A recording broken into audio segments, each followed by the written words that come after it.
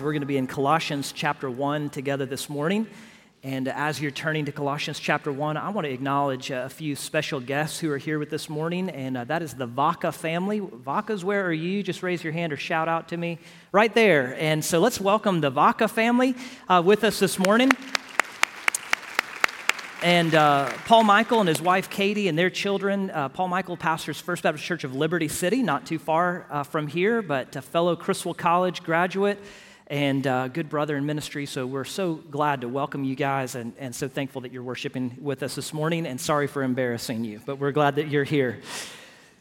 Well, we're in Colossians chapter 1 this morning, and the theme of Colossians 1 is the supremacy of Jesus Christ. That's really the theme of the entire book of Colossians. Paul is addressing a church that is undergoing some threatening heresies, some doctrinal errors that have slipped into the church, and that can happen to any church at any time. Doctrinal error can threaten the health of the church.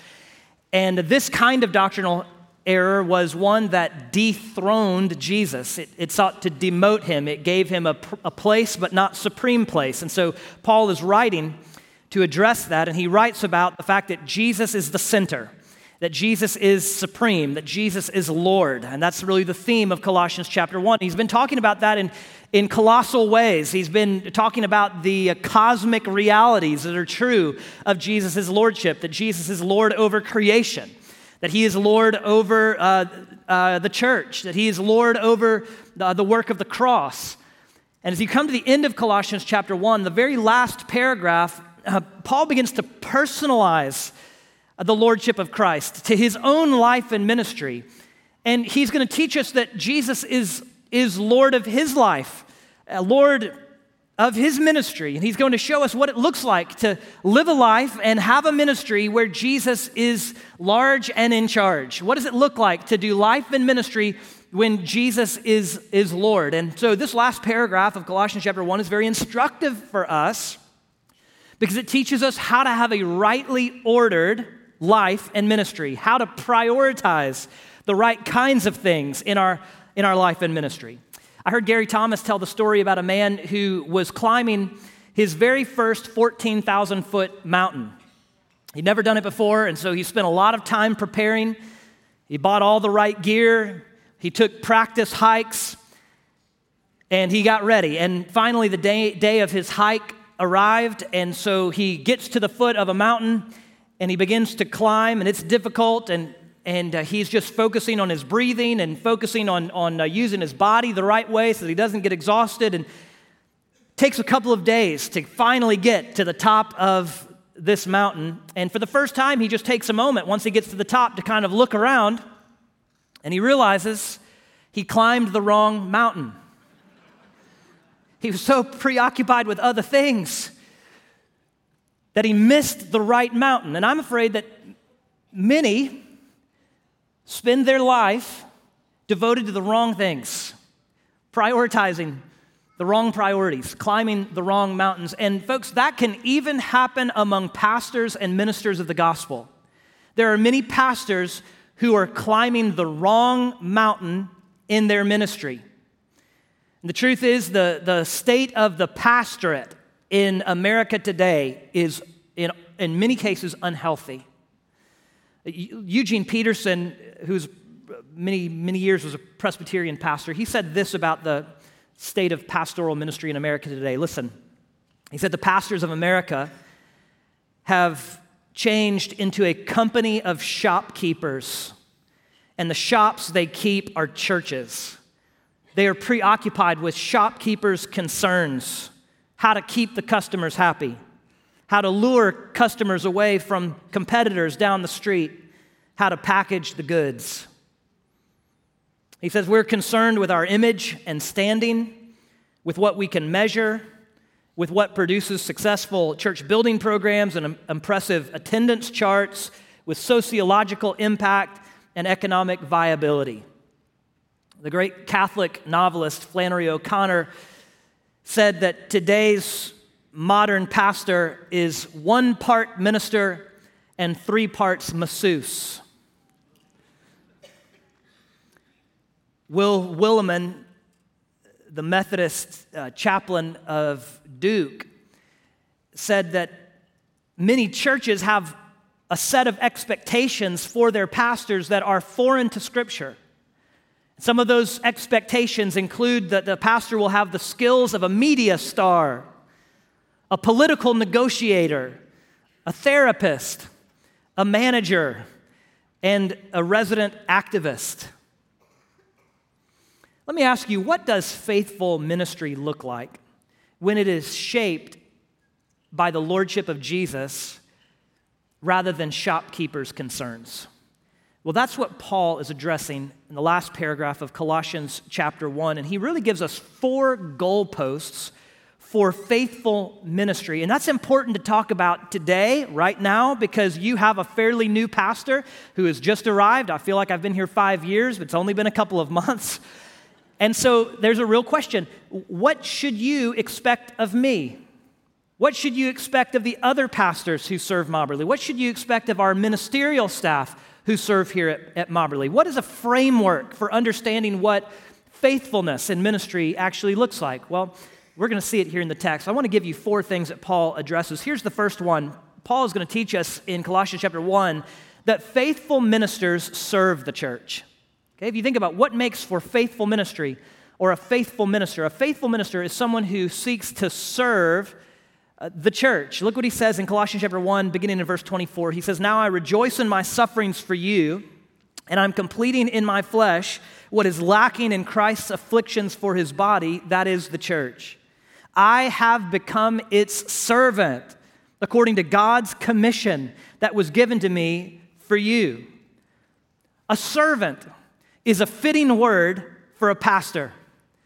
Jesus, who's the chief shepherd of the church, viewed himself as a servant. In fact, in Mark's gospel, he says, I didn't come to be served, but to serve. And that provides a model for how pastors should think of themselves. Pastors are not those who come to a church in order for the church to serve them, but for them to serve the church. And that's an important corrective for how pastoral ministry is viewed in our modern age, because so many pastors adopt the mantra or the mentality of being a CEO. But Scripture teaches us that faithful pastors are not CEOs, they are servants. Amen?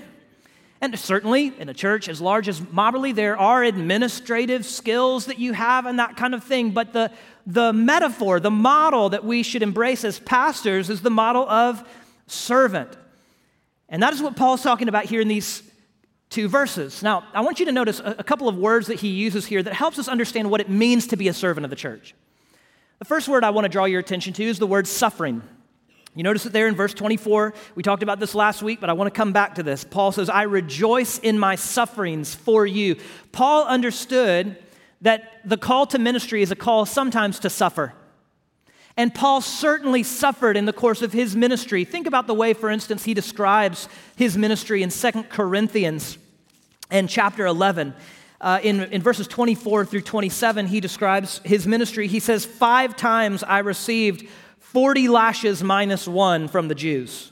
3 times I was beaten with rods. Once I received a stoning. 3 times I was shipwrecked. I've spent a night and a day in the open sea. On frequent journeys, I faced dangers from rivers, dangers from robbers, dangers from my own people, dangers from Gentiles, dangers in the city, dangers in the wilderness, dangers at sea, dangers among false brothers, toil and hardship, many sleepless nights, hunger and thirst, often without food or cold and without clothing, not to mention other things.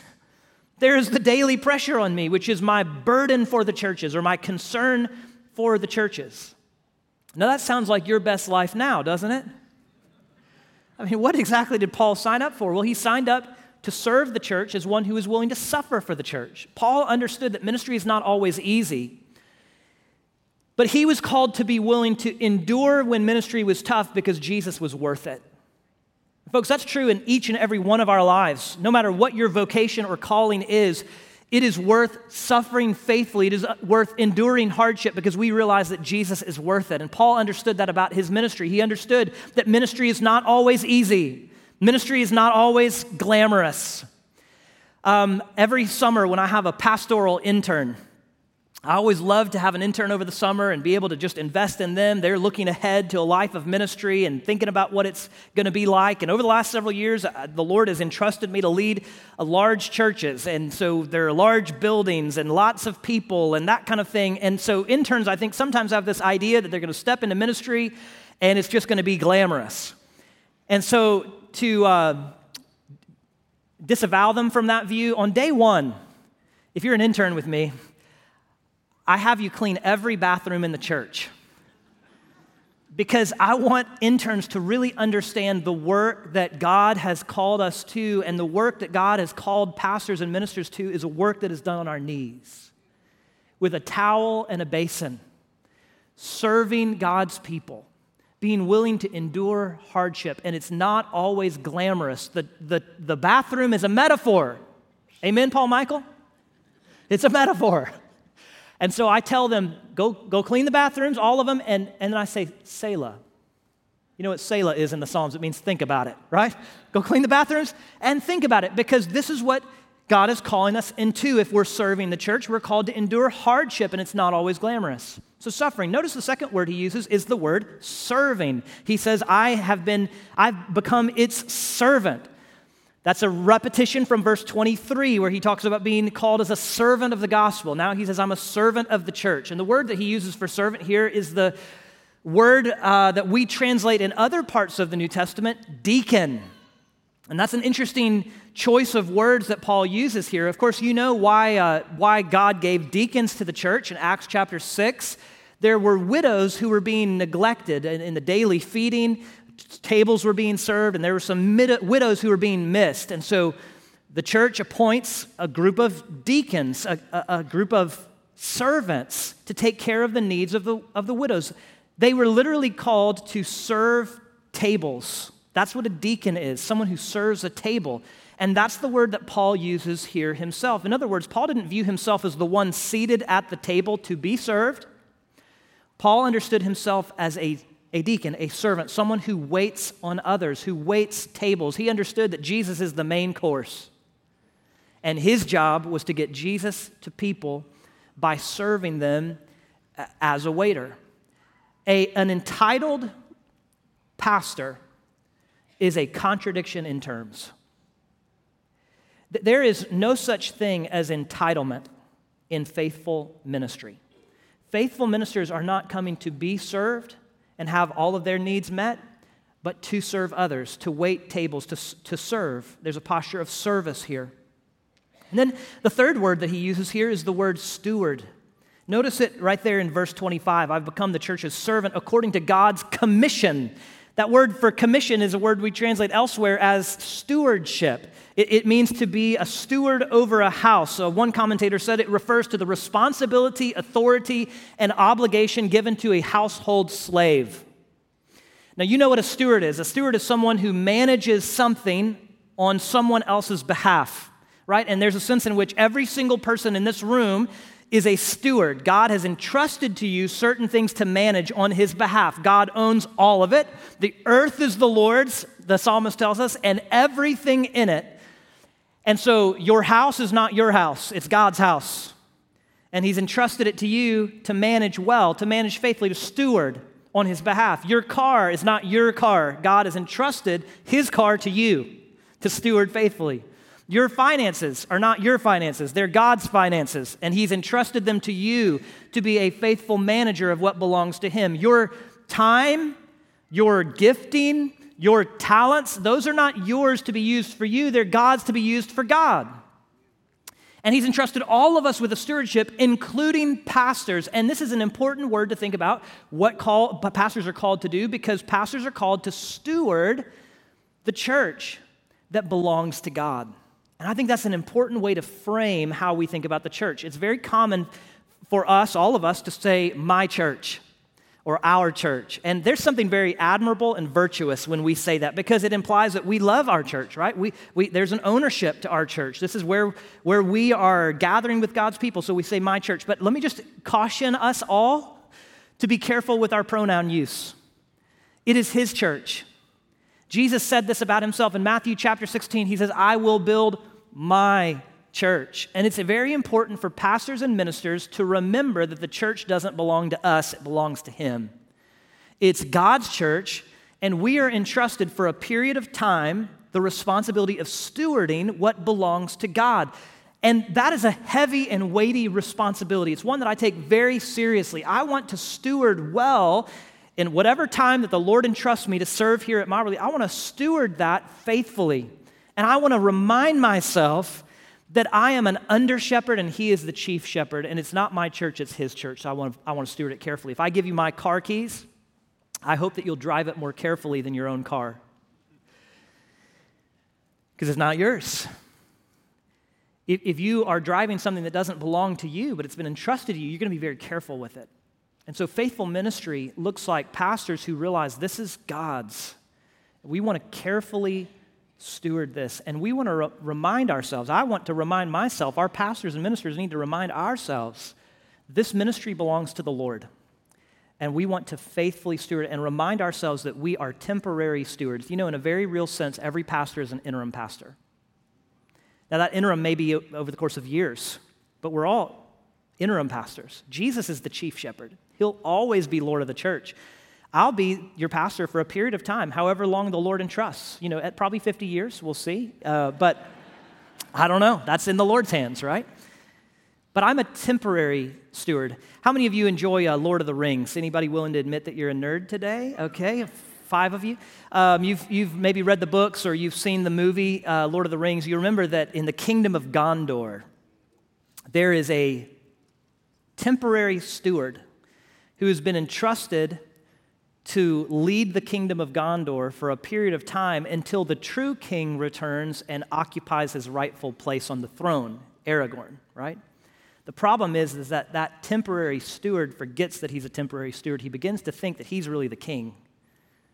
He forgets that he was just a temporary manager of what belonged to another king. And folks, that's how pastors should view their role. We ought to not confuse who belongs on the throne. It's Jesus.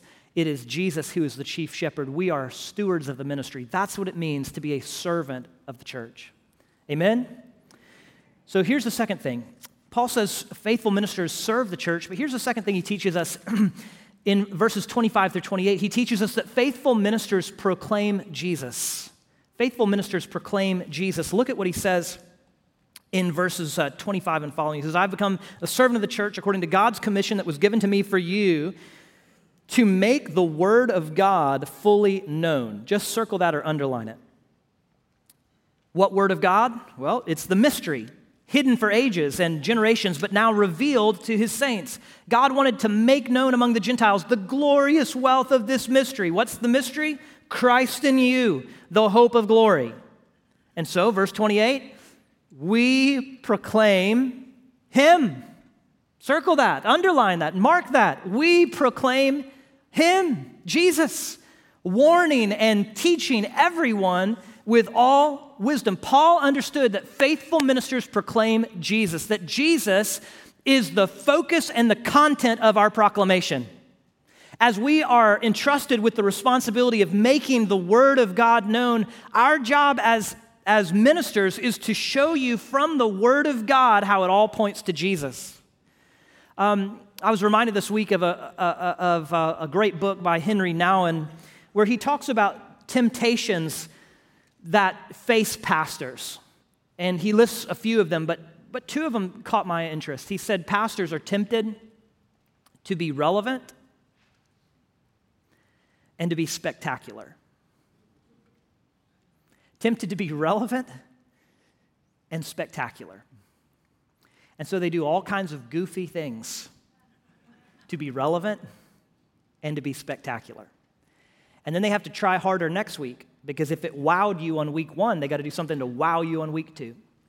And whatever they get you with, they keep you with, right? And so there's just this pressure to be relevant and to be spectacular. Notice the contrast of how Paul viewed his ministry. He didn't seek to be relevant or spectacular. Instead, 2 statements here. He sought to make the Word of God fully known and to proclaim Jesus. And I would say that those are pretty good goalposts for what faithful ministry looks like, to make the Word of God fully known and to proclaim Jesus. And I want you to know that is what I am committed to do here. And it may not always be spectacular. That's okay. But it's what you need. It's what I need. We need to see Jesus through his word. And that's not always popular. Notice what Paul says here. He says he does this by warning and by teaching. And in our day and time, warning is not popular. Can I get a witness? Warning is where a pastor is called to say, hey, this is what a life far from God looks like. This is where not following Jesus will lead you. That's warning.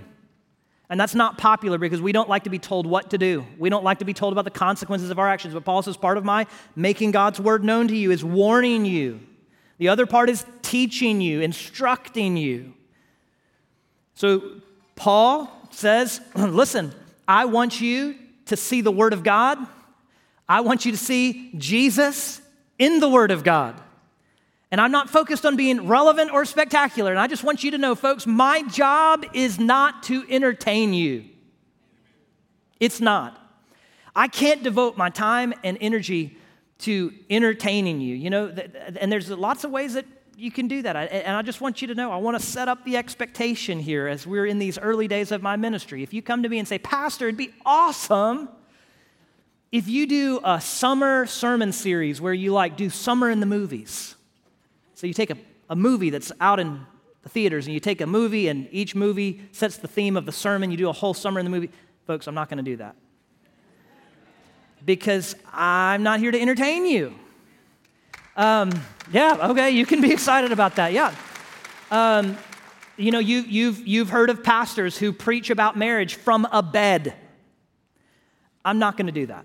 All right? Why? Because my job is not to entertain you. It's not to be relevant or to be spectacular. It's to make the word of God fully known and to proclaim Christ. Life is too short and too serious to waste your time giving you anything less than the word of God and showing you how Jesus is the center of Scripture. That's what it's all about. Jesus at the center of Scripture was the content of Paul's message. I love the way that Sally Lloyd-Jones puts it in the Jesus Storybook Bible. Listen to Sally. She says, some people think the Bible is a book of rules telling you what you should and shouldn't do. The Bible certainly does have some rules in it. They show you how life works best. But the Bible isn't mainly about you and what you do. It's about God and what He has done. Other people think the Bible is a book of heroes, showing you people that you should copy. The Bible does have some heroes in it, but most of the people in the Bible aren't heroes at all. They make very big mistakes, and sometimes on purpose. They get afraid and they run away. At times, they're downright mean. No, the Bible isn't a book of rules or a book of heroes. The Bible is most of all a story. It's an adventure story about a young hero who comes from a far country to win back his lost treasure. It's a love story about a brave prince who leaves his palace, his throne, everything, to rescue the one he loves. There are lots of stories in the Bible, but all the stories are telling one big story, the story of how God loves His children and comes to rescue them. And it takes the whole Bible to tell this story, and at the center of the story, there's a baby. Every story in the Bible whispers His name. He's like the missing piece in a puzzle, the piece that makes all the other pieces fit together, and suddenly you can see a beautiful picture. Paul's aim was to teach the churches that he served how to read the Bible rightly, which was not to see themselves at the center of it, but Jesus at the center of it. That's how we ought to read Scripture. It's not about how this is going to provide a model for how I should live, although there are certainly aspects of that in Scripture. Primarily, Scripture is about what Jesus has done for us. And every story in Scripture points to Him. And so that frames the way we read the Bible, right? When you read about Adam, you're not just reading about Adam, the one who disobeyed and was unrighteous and brought death into the world. You are also thinking about the second Adam, Jesus, who perfectly obeyed God and was righteous and brought not death but life into the world. When you read about Noah, you're not just thinking about Noah and the ark that rescued a family. You're thinking about Jesus, who is a better Noah, who provides an ark of rescue for all of God's people. When you read about Abraham, you're not just thinking about Abraham, that God used him to bring blessing to a nation. You're thinking about Jesus, the son of Abraham, who blesses all of the nations. When you read the Bible, you're not just thinking about Moses who led God's people in deliverance out of Egypt. You're thinking about Jesus, the truer, better, greater Moses who brings all of his people out of slavery and bondage to sin and delivers them. When you read about David, you're not just thinking about a David who ruled on the throne of Israel. You're thinking about Jesus, the son of David, the greater king who rules over all of the earth. And you begin to read the Bible this way, you see every page points to Jesus. And that's the job of a faithful minister, to take the Word of God, open it up week by week, and show you how it points to Him and what He's done. Amen? And so Paul says, we proclaim Him. We proclaim Him. His message, His theology was captured in this single statement. He gives it to us right there in verse 27. Christ in you, the hope of glory. He says this is a mystery that's been hidden for a long time, but now it's been revealed. Now you get to see God's big secret. And God's big secret is that Christ can be in you, the hope of glory. Paul understood that God created us for glory in the garden, and yet we fell short of the glory of God through our sin. And yet because God loves us, He sent His Son, who is glorious, to reveal the glory of God through His work on the cross and the resurrection, so that all of us who turn from our sin and put our trust in Jesus can now have the hope of glory. And we know there's more to the story, right? Because Jesus is one day going to return. He's going to make all things glorious. And Paul says all of that is summed up in this one simple statement: Christ in you, the hope of glory. And that was the content and the focus of his message. Amen? If you've never seen Jesus as the one who can bring you the hope of glory, I hope that you'll see that today. Paul's message, focused on Jesus, was also a message that was proclaimed to everyone. This is not just a message for religious people or churchy people. It's a message for everyone. Notice how Paul describes it in verse 27. He says, God wanted to make known among the Gentiles the glorious wealth of this mystery, Christ in you, the hope of glory. In other words, Paul's message was not just that Christ is for some people, but that Christ is for all people. And it doesn't matter if you're a Jew or Gentile, slave or free, male or female, rich or poor, you can know Jesus Christ as Lord and Savior. And that's a good word of hope. If you're here today and you say, Pastor, I don't have a religious background, this is maybe even my first time in church, I want you to know there's hope for you today. You can know Jesus. You can have hope of the glory of God in your own life. If you walk up to Walmart after church, go pick up some fried chicken or something, you walk up to that door, that front door, and there's an automatic door. If you walk up to it, it will open for you no matter who you are. If you're tall or if you're short, if you walk up to the door, it will open for you. If you have hair like Elvis Presley, or you're follically challenged, if you walk up to that door, it will open for you. If you are educated or uneducated, as long as you walk up to the door, it'll open for you. If you're rich or poor, you walk up to the door, it'll open. If you're Republican or Democrat, if you walk up to that door, it'll open for you as long as you walk up to the door. Jesus said, I am the way, the truth, and the life. No one comes to the Father but through me. If you're willing to come to Jesus, it doesn't matter who you are, what you've done, where you're from. It doesn't matter if you were born in a church or you've never been in a church before. Christ can be in you, the hope of glory. And that is the focus and the content of faithful ministry. Amen? Here's the third thing. Faithful ministers.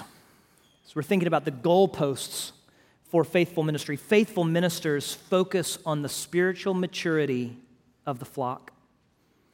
Faithful ministers focus on the spiritual maturity of the flock. What should be our focus? What should be our aim as a church? Look at what Paul says in verse 28. He says, we proclaim him, warning and teaching everyone with all wisdom, so that, here's a purpose statement. This is why Paul is doing this, so that we may present everyone, let's say it together, mature in Christ. Folks, that is the end zone. That is what we are driving toward. That is the aim and purpose of why we exist as a church, is to present people mature in Christ, to help people know Christ and grow in Christ. And that's a very different aim from what many pastors and ministers are sold as a bill of goods out there in the church culture. Almost every week, I will get an email from a so-called church consultant. And that church consultant will peddle their wares with a flashy subject line like, "The secret to growing a large church." And you open it up and it's like, "Buy our LED screens," something like that.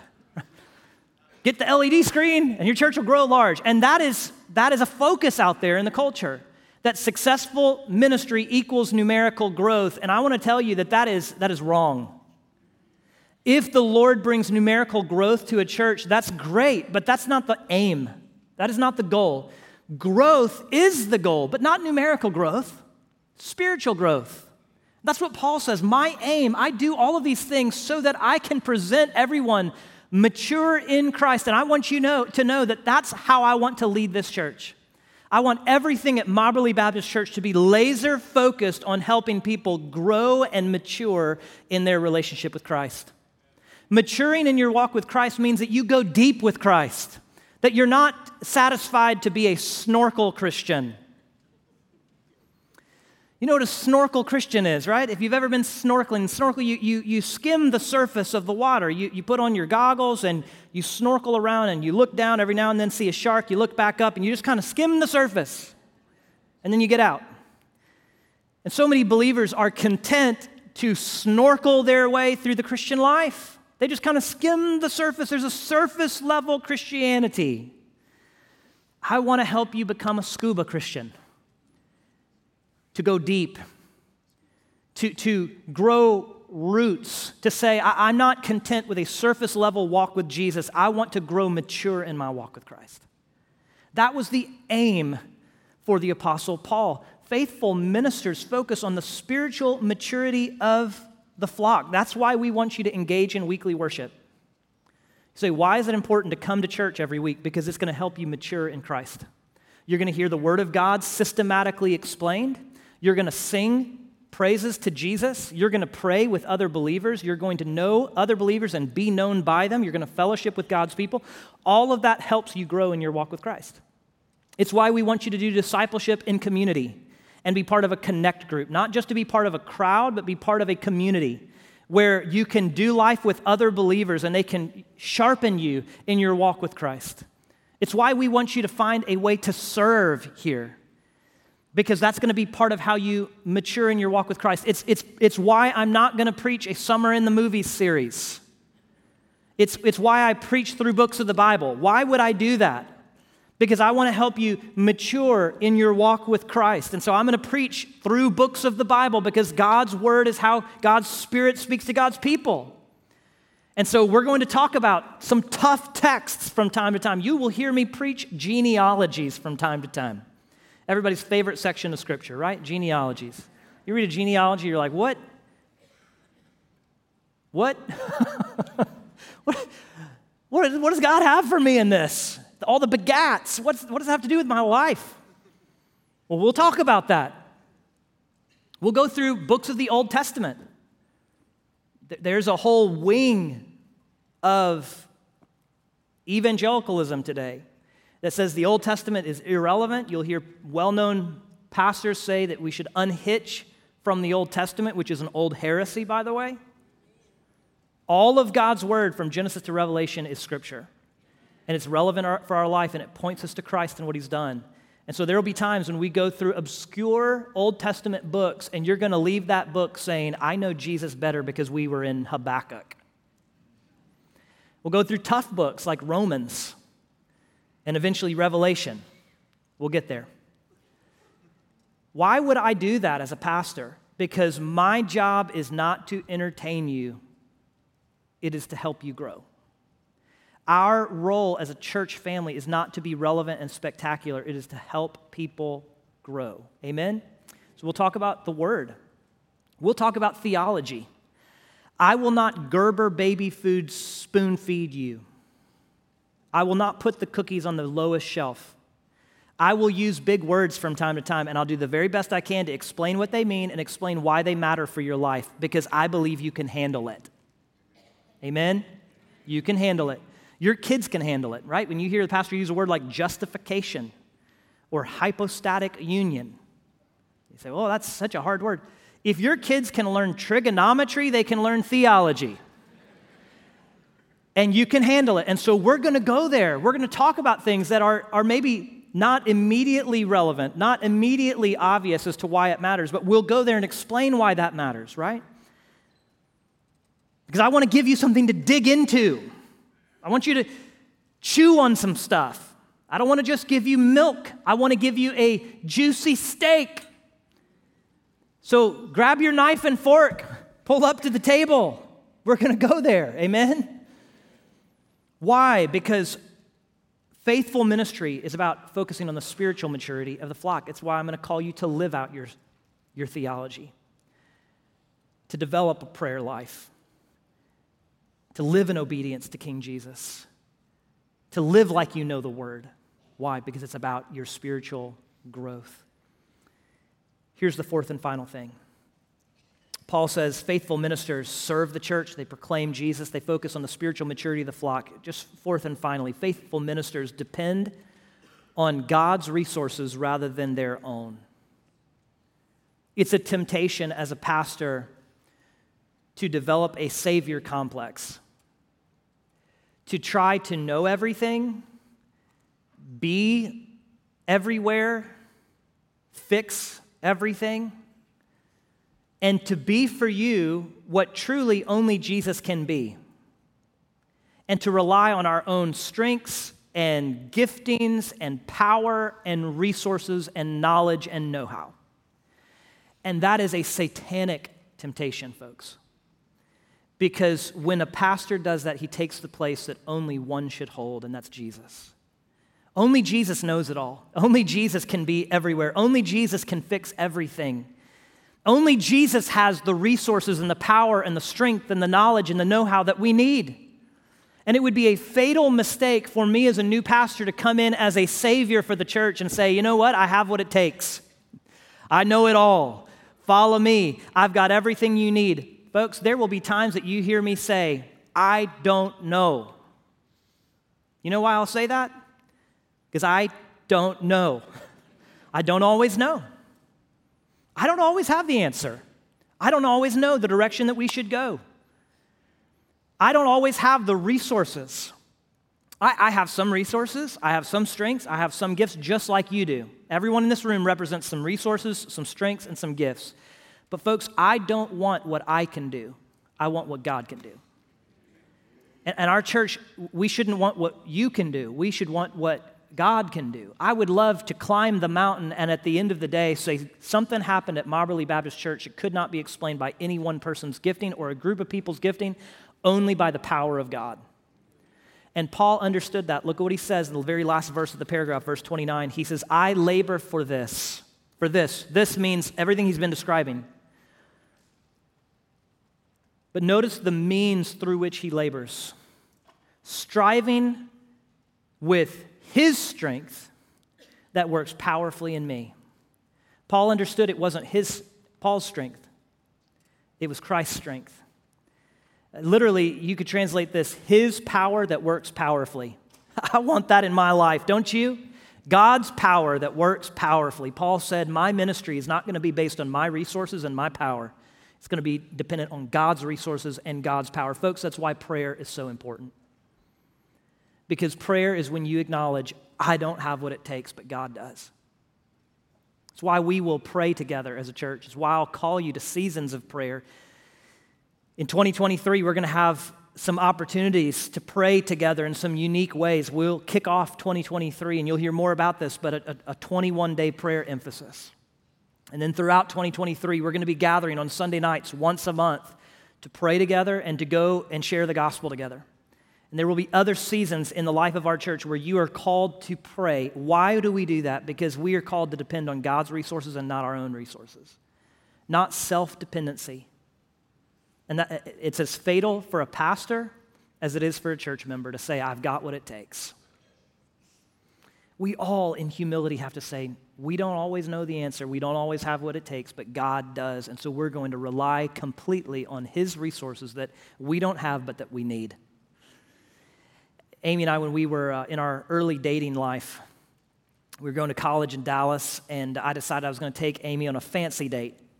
And so a friend of mine had recommended a place in Rockwall, and at the time in Rockwall, they were building this little harbor area on the lake right there. It was just under construction, but they had finished one restaurant, and that's where we were going. So I was dressed to the nines. Took Amy out. I'm driving her little Honda CR-V, and we're going out there. It had been raining, and it's a little dark, and I was trying to figure out how to get to this place over on that harbor area, and lots of construction and that kind of thing, and I thought I'd take a shortcut through what looked like a parking lot. Turns out it was not a parking lot. It was a field of mud. And so I drove that Honda right into that field of mud and just kind of skirted around a little bit, and then it came to a stop, and we were stuck. So I did what any red-blooded American man would do. I hit the gas, and it just drove that Honda deeper into the mud. So I thought, it's no problem. This is going to give me an opportunity, to impress. So I hopped out of the car. It's raining. It's muddy. I'm dressed to the nines, and I thought, I'm just going to show Amy my amazing strength. I'm going to single-handedly get this Honda out of the mud. It didn't work. I worked on that thing for probably 30 or 40 minutes until a couple of Rockwall police officers showed up. They decided they would help me by giving me advice about how to get didn't actually help me, but they gave me advice about how to get the car out of the mud. And so they sat there telling me about, hey, put this board under the wheel. I tried. It didn't work. Eventually, they got bored. They left. I'll fast forward. It's a long story. I'll make the long story short. The next day, the car's still stuck. I come back with my truck. And I thought, hey, I still have a chance to be the hero, redeem myself here. I'm going to hook this truck up and get Amy's Honda out of the mud. Well, fast forward a little bit. My truck is stuck in the mud now. So I got her Honda and my truck stuck in the mud. I'll fast forward a little bit further. 3 days later, Amy's Honda and my truck are still stuck in the mud. So here's the deal. All of my resources were exhausted. I called a friend who knew somebody who worked for the Rockwall Fire Department. And they showed up with this massive fire truck. And they pulled way over into a parking lot. They had a winch, and they brought it all the way out, and they got Amy's car and like a knife going through hot butter. I mean, just lifted that thing out. And then they got my truck and lifted that thing out. And I just stood there in about, 2 minutes. They had done what had taken me 3 days not to do. And I think so often in our walk with Jesus, we just spend all of this effort and time trying to do stuff in our own strength, and we're standing at the end of the day just stuck. And prayer is calling on the one who's got the resources that we don't have, but that we desperately need. Prayer is just saying, God, I've got to depend on you. Folks, that's what faithful ministry looks like. It's also what it looks like to be a faithful Christian. It's what it looks like to pray. Just to live a life that is dependent on God's resources and not our own. Amen? I'm going to invite you to stand. I'm going to pray for us. If you're here today and you're not a follower of Jesus yet, let me just tell you, the great hope of Scripture is that those who are far from God can be brought near to God. And if you are here today, and maybe this is your first time ever to be in a church, but you say, I'd like to have Christ in you, the hope of glory. We would love to talk with you about how to do that. At the end of the service, you can walk out the lobby. There will be decision prayer partners. They're wearing badges so you can identify them, and they would love to sit down and talk with you about how Jesus can be Lord of your life. If you're here today and you're a believer, then let's seek to have a faithful ministry together. Amen? And let's ask for the Lord's help in it. Father, we are dependent upon you. God, I don't have what it takes. Our pastors don't have what it takes. Our ministerial staff, our deacons, our members, none of us. Lord, we don't have what it takes, but we know you do. So keep us humble and dependent on you. Lord, do amongst us what only you can do, not for our glory, but for your glory. We pray it in Jesus' name. Amen.